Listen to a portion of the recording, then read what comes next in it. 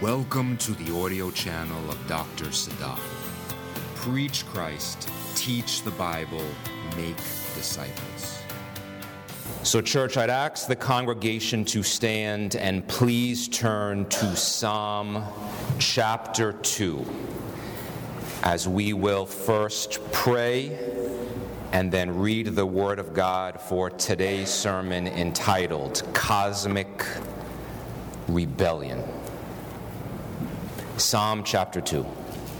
Let us pray. And now we humble ourselves before God Almighty, whose grace has gifted us and whose love has saved us. Patiently now we wait for Thee. Your word is a lamp to our paths and a light to our feet. May the Holy Spirit strengthen His servant to deliver a word of power, so that many to Jesus will come and meet. Amen. Psalm number 2, verses 1 to 12, the NASB says, "Why are the nations in an uproar, and the peoples devising a vain thing? The kings of the earth take their stand, and the rulers take counsel together against the Lord and against His anointed, saying, Let us tear their fetters apart and cast away their cords from us. He who sits in the heavens laughs, the Lord scoffs at them.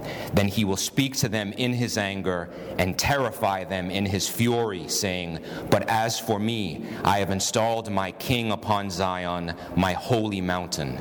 I will surely tell of the decree of the Lord. He said to me, You are my son. Today I have begotten you. Ask of me, and I will surely give the nations as your inheritance, and the very ends of the earth as your possession. You shall break them with a rod of iron. You shall shatter them like earthenware.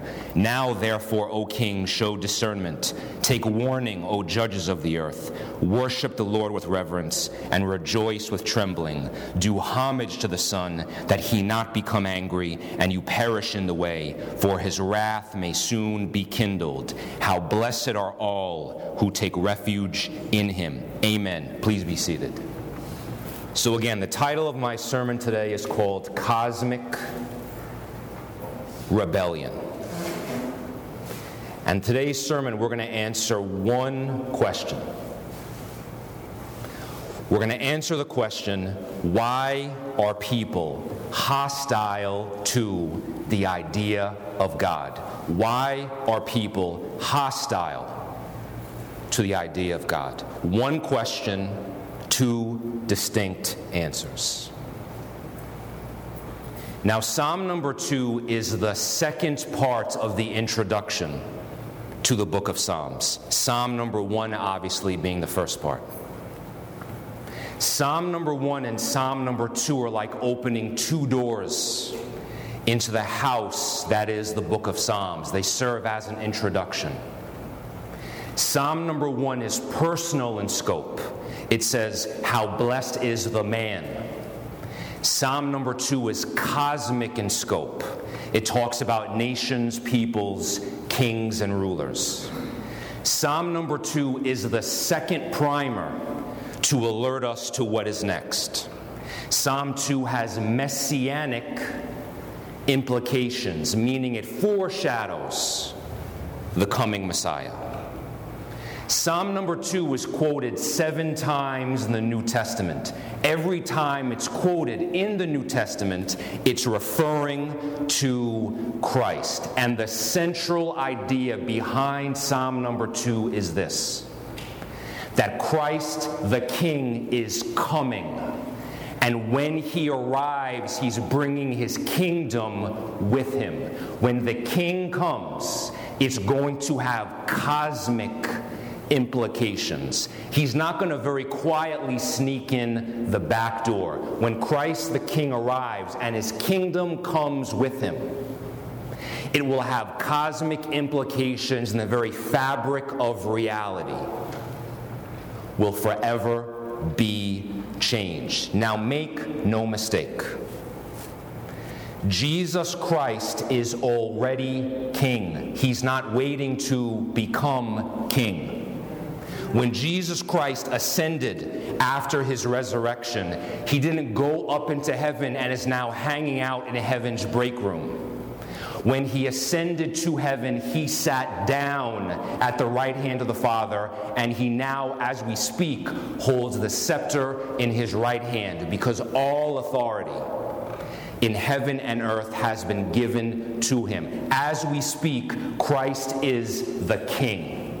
And when I speak about his kingdom coming, it's coming to a climax. It's coming to a peak. It's coming to its apex. And when that happens in a distant future, what exists now in the heavenly realm will invade the earthly realm. And all of creation will in one voice say, Christ is King. So his kingship is already established, but his climax is still in a future reality. Psalm 2 informs us then that the coming anointed king is the hope that drives the heartbeats of the rest of the Psalms. So when you read Psalms 3 through 150, there's a beating heart, there's a love, there's a longing towards the future for a king that is to come. Now we have to be biblically honest, because Bible history tells us that Psalm 2 was used when kings of Israel were coronated.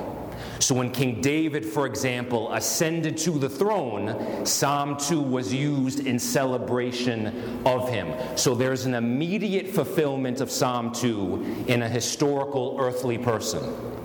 But as we go through the verses, as we go through the words and exposit them, you'll soon realize Psalm number 2 talks about someone that no earthly king could ever fulfill the prophecies of. The things that Psalm 2 talk about exceed the ability of a natural king. It points forward to the Messiah.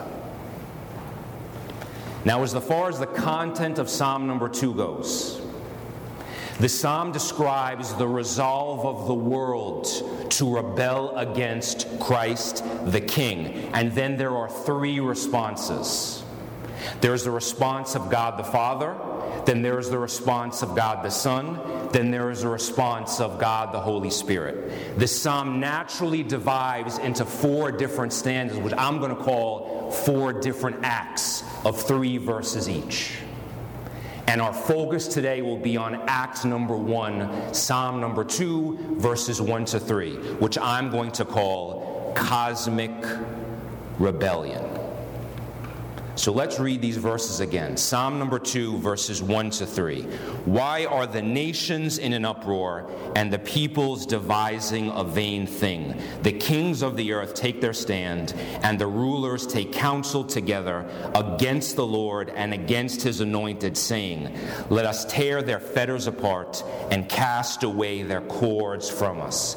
The psalmist begins by asking why, which is always a great question. When you ask why enough in life, you're going to get some meaningful answers. And the psalmist asking why does not suggest concern.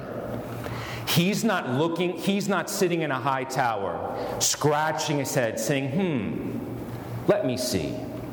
I wonder why the nations are in an uproar.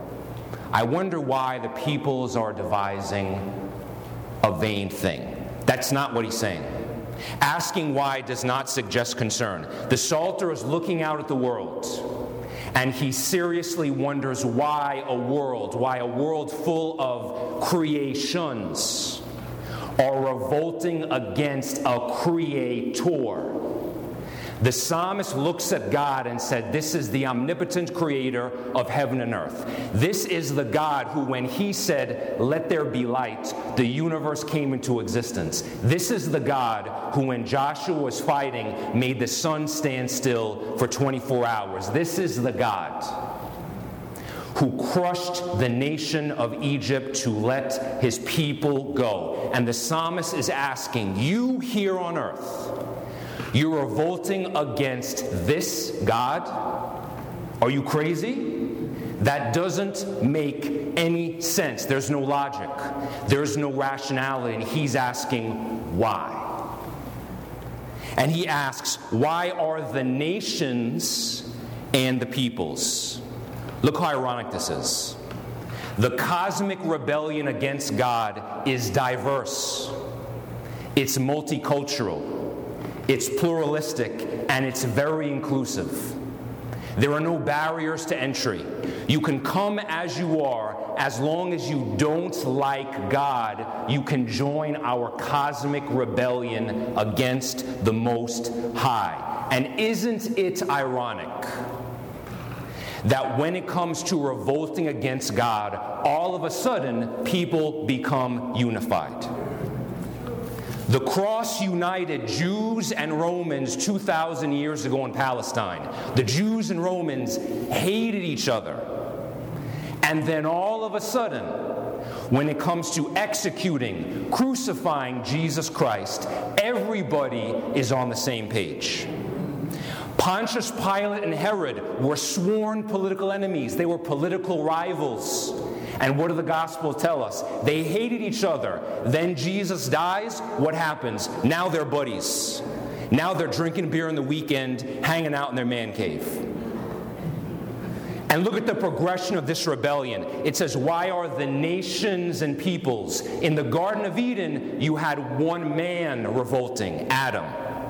In Samuel, now you have one nation rebelling, the Philistines led by Goliath. Now you have nations, plural, peoples, kings, and rulers, all united against God. And they're so together, they even speak with one voice. In unison they say, let us tear their fetters apart and cast away their cords from us. The point is that the rebellion is growing. The resistance is growing. And in Revelation it tells us, in the end, the entire world will be unified in cosmic rebellion against the Most High. The text says, why are the nations in an uproar? The King James Version says, why do the heathen rage? The point is this will not be a quiet resistance.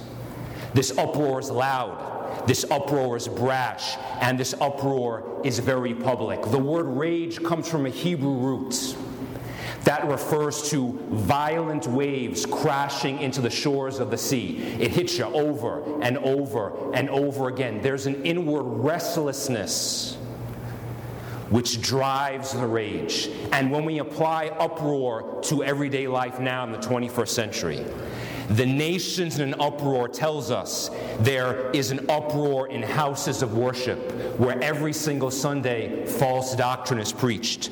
There's an uproar in living rooms where the media tells us this is what reality is. And there's an uproar in legislative bodies where sin is legalized and the righteous are oppressed. The nations in an uproar say, they tell God, we don't want your morality. We don't want your plan for the family. We don't want to accept God's distinction of male and female, and we don't want the church talking to the state. So I ask you at the top, why are people hostile to the idea of God? And here's the first answer. Because they hate him. Why are people hostile to the idea of God? Because they hate him. The nations and the peoples, they have a king. They have Christ the King, who is the Lord's anointed, who is already sitting on the throne. But the nations and peoples can't stand it. And history validates this fact because they killed the king. They hung the king on a cross and they executed him. Now notice this. When the King James Version says, why do the heathen rage? Rage is an extreme emotional response. It's not an intellectual one. Rage is an extreme emotional response. It's not an intellectual one. This gives us clear insight into the psychology of non-belief. Think about this for a second. We live in an age of skepticism. We live in an age of doubt where many people say, I don't believe God exists. God isn't real. Now let's think about this. If you in your mind were to say to yourself, God isn't real, God does not exist, then why would you have a deep-seated enmity against God? Why would you have a deep-seated rebellion and just a bravado about lashing out against God Almighty? The tooth fairy doesn't exist. We know that. The boogeyman doesn't exist. We know that. But if someone had a militant fervor or a fiery hatred against the tooth fairy, that wouldn't make any sense, because those things aren't real. I mean, if God really doesn't exist, then why bother? If God really doesn't exist, then why so serious? Having a compulsive emotional response to something that is not real is not rational. It doesn't make any sense. But what does make sense is if, despite all of your objections, despite all of your resistance, despite all of the arguments you raised against God, deep down inside in your heart, you actually know God is real. You actually know God exists. All the arguments you bring forth, that's just a smokescreen. Deep down inside, written on your conscience, you know God Almighty, Christ is King. But you can't stand it. So why are you hostile to the idea of God? Because you hate Christ the King. And as a result, now you rage. Now you have this deep-seated emotional response, which has nothing to do at its core with intellect, against Christ the King. I find myself getting into these deep philosophical and scientific debates with atheists and agnostics. For whatever reason, they love finding me and asking me questions. And I'm at the point now where I cut through all the nonsense. I mean, they want to talk about ontology and Darwinism and fine-tuning and design and all this stuff. I have one question. I begin now with this. Why do you hate God? Period. That gets to the heart of the matter, because we could spend hours and hours and weeks going back and forth. It has nothing to do with intellect, everything to do with a deep-seated emotional response and a hatred of Christ the King. And here's what's interesting. When you really read God's Word and you really understand what the Bible says, there are only two ways to respond. Either fiery hatred or fiery adoration. Why is that? God's Word is a two-edged sword. It cuts both ways. It's not a matter of life and death. It's a matter of eternal life and death. And when you truly understand what God is telling us, it requires all your heart, all your soul, all your mind, your entire being now bows before God Almighty. And you either say, my goodness, God has given me everything. Praise be the name of the Lord. Or you say, I have to serve God? No way. I hate this guy. There are only two legitimate responses, which is why, in my personal opinion, there are some people who are non-believers who actually understand what the Bible says better than some Christians. Because they truly get it. They truly understand what the Bible says, and they can't stand it. So if you find yourself in the middle, and you're lukewarm, and someone asks you, what do you think about Christ? Or what do you think about God? And you kind of shrug your shoulders. Or you kind of say, then my question is, do you really get what God is trying to tell us? Because this isn't a matter of life and death. Where you will spend eternity should set a fire in your bones, because God, through His Son, Jesus Christ, has saved us from eternal damnation and has reserved a seat for us in paradise. So why are people hostile to the idea of God? Because they hate Him. Now the text says, why are the nations in an uproar and the peoples devising a vain thing? Everyone get your pens ready. Psalm 1 says, how blessed is the man who meditates on the word of God day and night. Psalm number 2 says, why are the peoples devising a vain thing? Here's what's key. Meditates and devising in Hebrew both come from the same roots. But when that same principle, when that same root is used in a positive sense, when it's a blessed person meditating on God's word, it's translated meditate. But when it's used in a negative sense, it's translated devising, it's translated plot. So the same principle, when you use your time, when you use your energy, your resources in favor of God, walking the blessed path, now you're meditating something good. But the same principle applied negatively in a revolt against God, and now you're devising. And that devising has no ultimate purpose because they're devising a vain thing.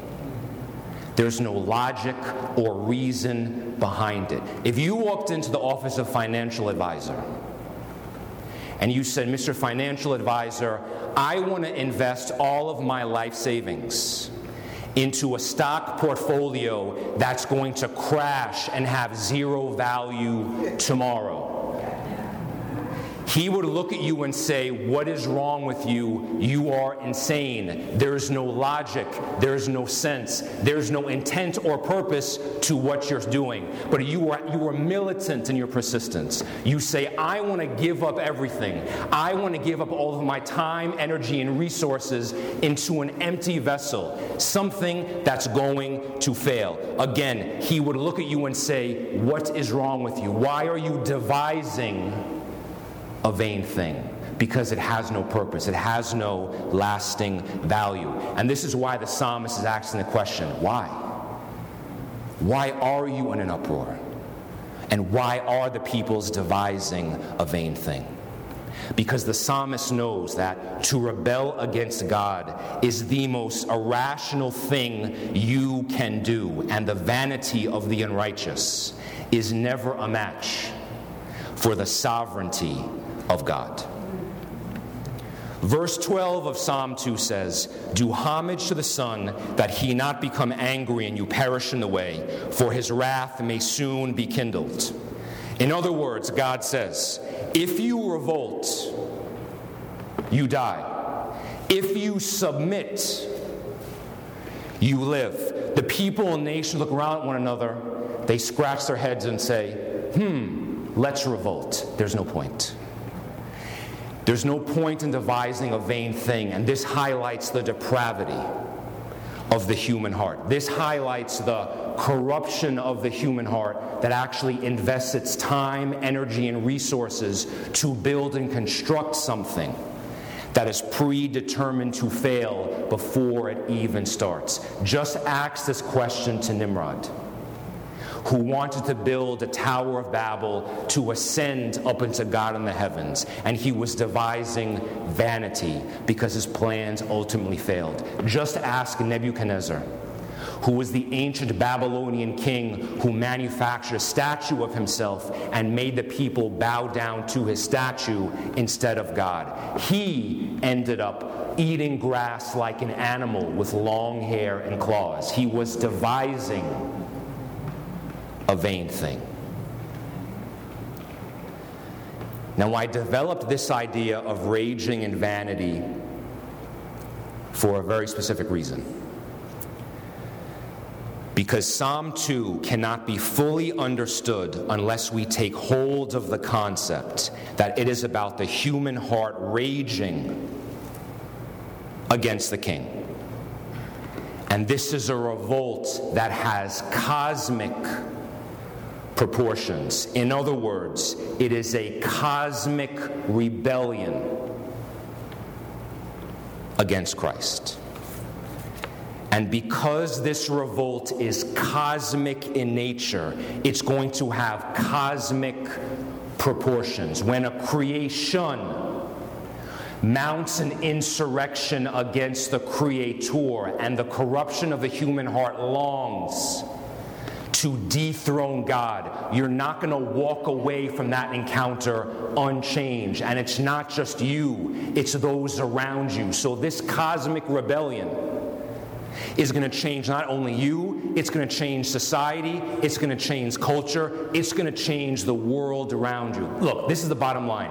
If a human being stands in the presence of God, there's no way they're going to leave that encounter unchanged. But the opposite is also true. You can't mount a rebellion against God and not expect something bad to happen. So when this cosmic rebellion is in the human heart of nations and peoples, and they come together to mount this war, individuals, families, societies, cultures, nations, the entire world is going to change. This is my point. Cosmic rebellion in the human heart is the disease. It's the root of the problem. But it's going to have many symptoms. It's going to have many effects. And we as a church can spend a lot of time chasing after symptoms. But until we realize there's a root of the problem, nothing will ever change. When people come to see me in the office, for example, and someone has a diseased gallbladder, you're going to have pain in the right upper part of your belly. You're going to eat a big meal. Your belly is going to get bloated. You're going to have gas. You're going to feel nauseous. You may have pain in your right shoulder. If it gets really bad, you may have a fever and you may turn yellow.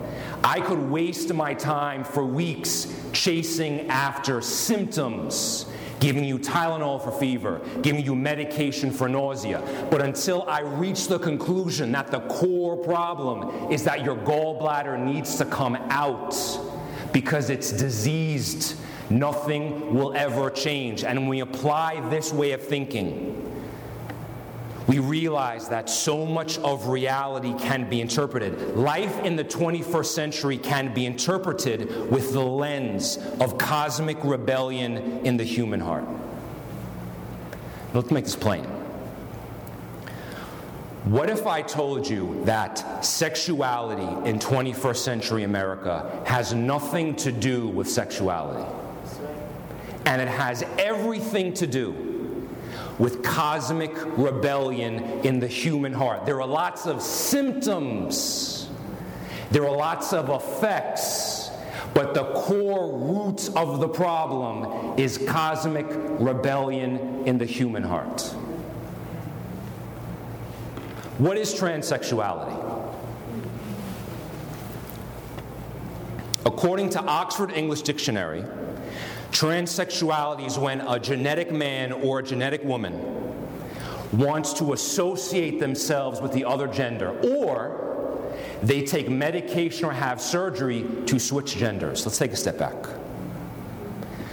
You have a man, for example, who is genetically designed to be a man. Every cell in their body is 46XY. Their tongue cells, their skin cells, their toenail cells all say, "You're a dude."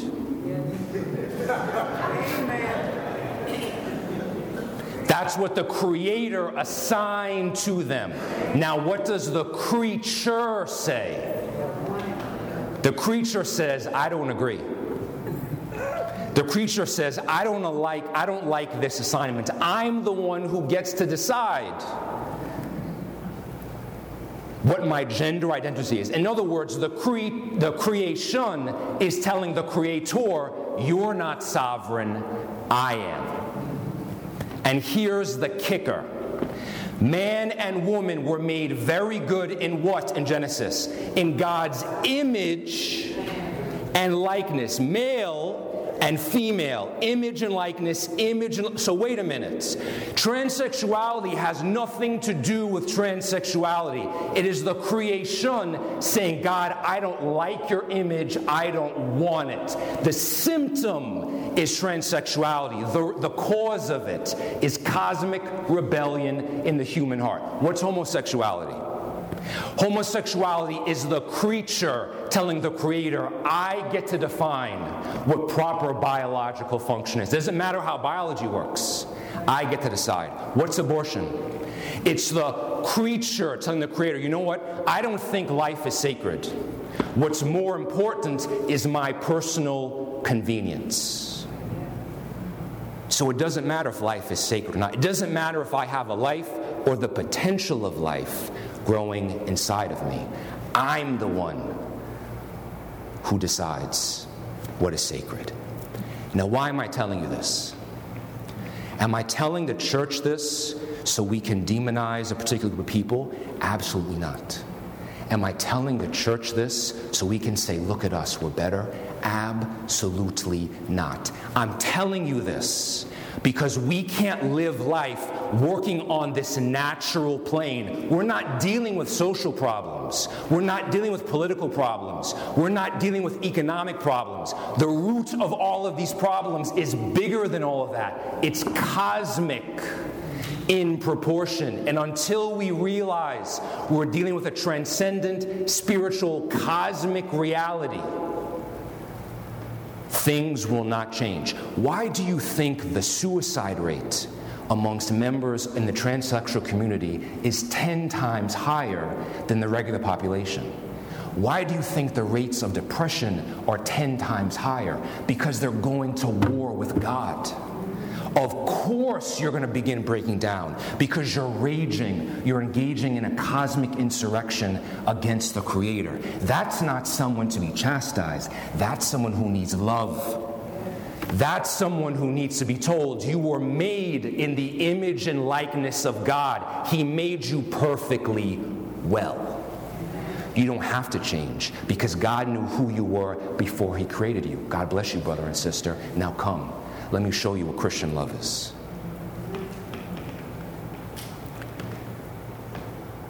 Now you may be asking yourself a very valid question. Preacher, you're making all these bold statements. Where do they come from? I'm glad you asked. Because Psalm number 2 directs us to Romans 1, and Romans 1 locates us in 2017.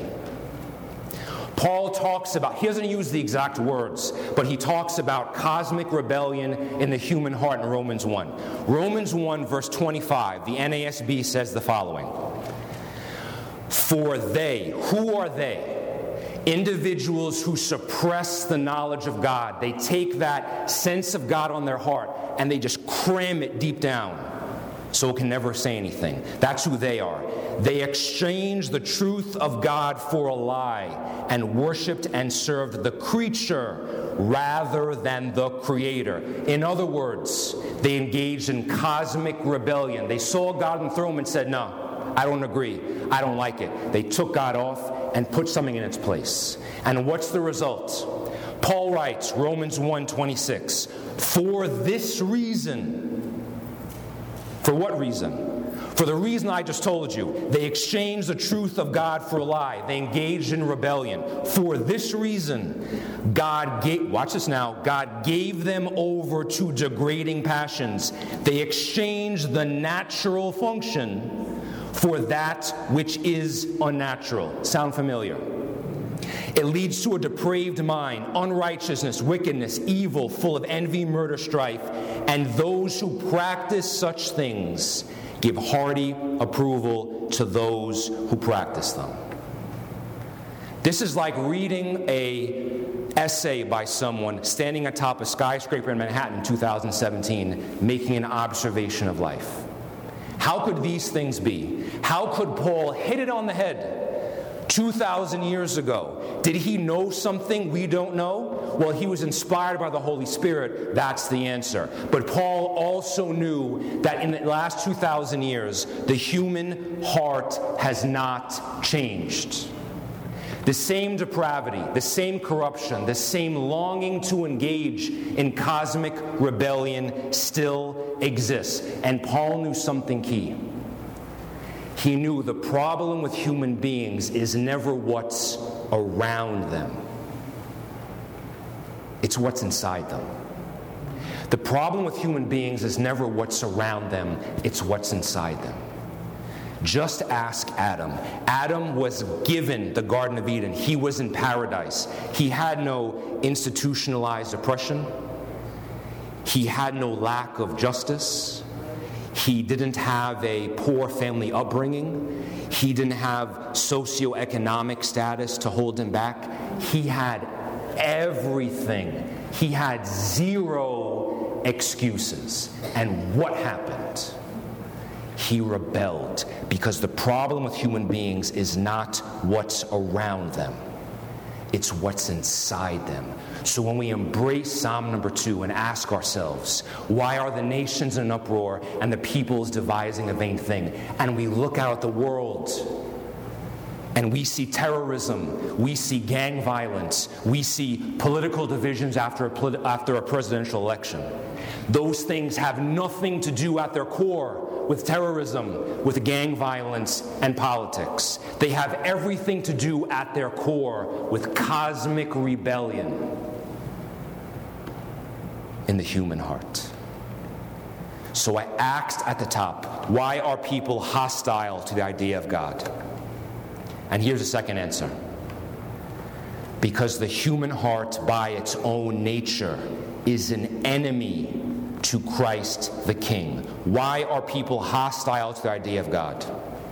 Because the human heart, by its own nature, is an enemy to Christ the King. In 1 Timothy 1, verses 15 to 16, the same Paul who wrote these verses in Romans, you know what he wrote? He said, Christ Jesus came into the world to save sinners, of whom I am the worst. Wait a minute, that doesn't seem to make any sense. How could one guy call out sin in one book and then label himself this horrid sinner in another? How are these two things possible? I tell you why. And this wasn't Paul being zealous in his youth. This was Paul writing within the final 5 years of his life. This was a mature Christian man who's been through life, who's been through experiences, making a wise observation. Paul realized that if you want to have a sincere and honest and intimate relationship with Jesus Christ, the first thing you have to admit is that by your own nature, you're not his friend. You're an enemy. By our own nature, you and I and everyone, we're not on the side of the good guys. We're in the rebellion. We're the ones saying, let us tear their fetters apart and cast their cords away from us.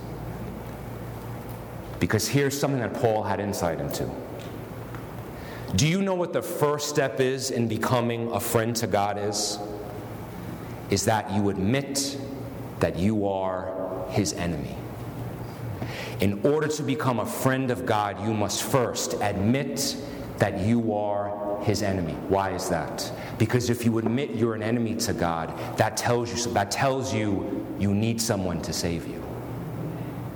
That tells you you need someone to deliver you. That tells you you need someone to reach down from up high and scoop you up from the depths, and to bridge the gap, to be a bridge that takes you from a position of rebellion to one of grace. In other words, when you admit you're an enemy to God, you realize you need a Savior. You realize you need a King to redeem you. And when you realize you need a Savior, the good news is that you already have a Savior. You already have a King, who is Christ, already seated on the throne. And when you stand face to face with Jesus, you begin to realize that Christ the King is unlike any other king you've ever met. Because Christ the King was for you, even when you were against him. Psalm 56:9 says, "This I know, that God is for me." Christ the King had every right to turn his back on you when you were leading the charge, when you were leading the rebellion against him, but he never fought against you. You begin to realize that in the height of your sin, in the height of your revolt against God Almighty, it was Christ who was the one who wasn't fighting against you. He was the one who was fighting for you. And when you come face to face with Christ the King, and you have your sword drawn, and you have your club ready to clobber him, he says, "Look at my wrists. Look at where they pierced me. Look at my feet. Look where I suffered for your iniquities." He said, "My son, my daughter, my child, you are waging war against me. But before you were born, I was always fighting for you." Now then what happens?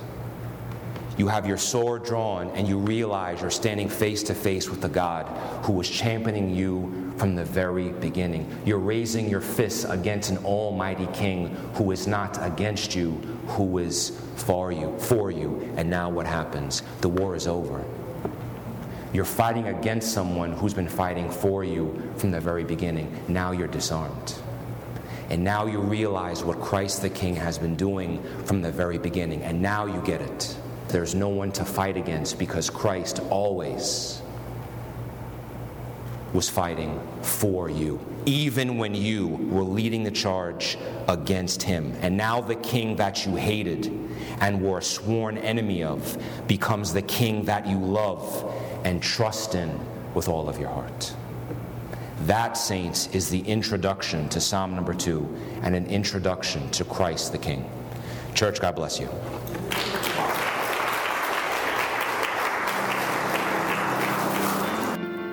Thank you for listening to this sermon by Dr. Sadafel. For more valuable content and resources, please visit wcsk.org.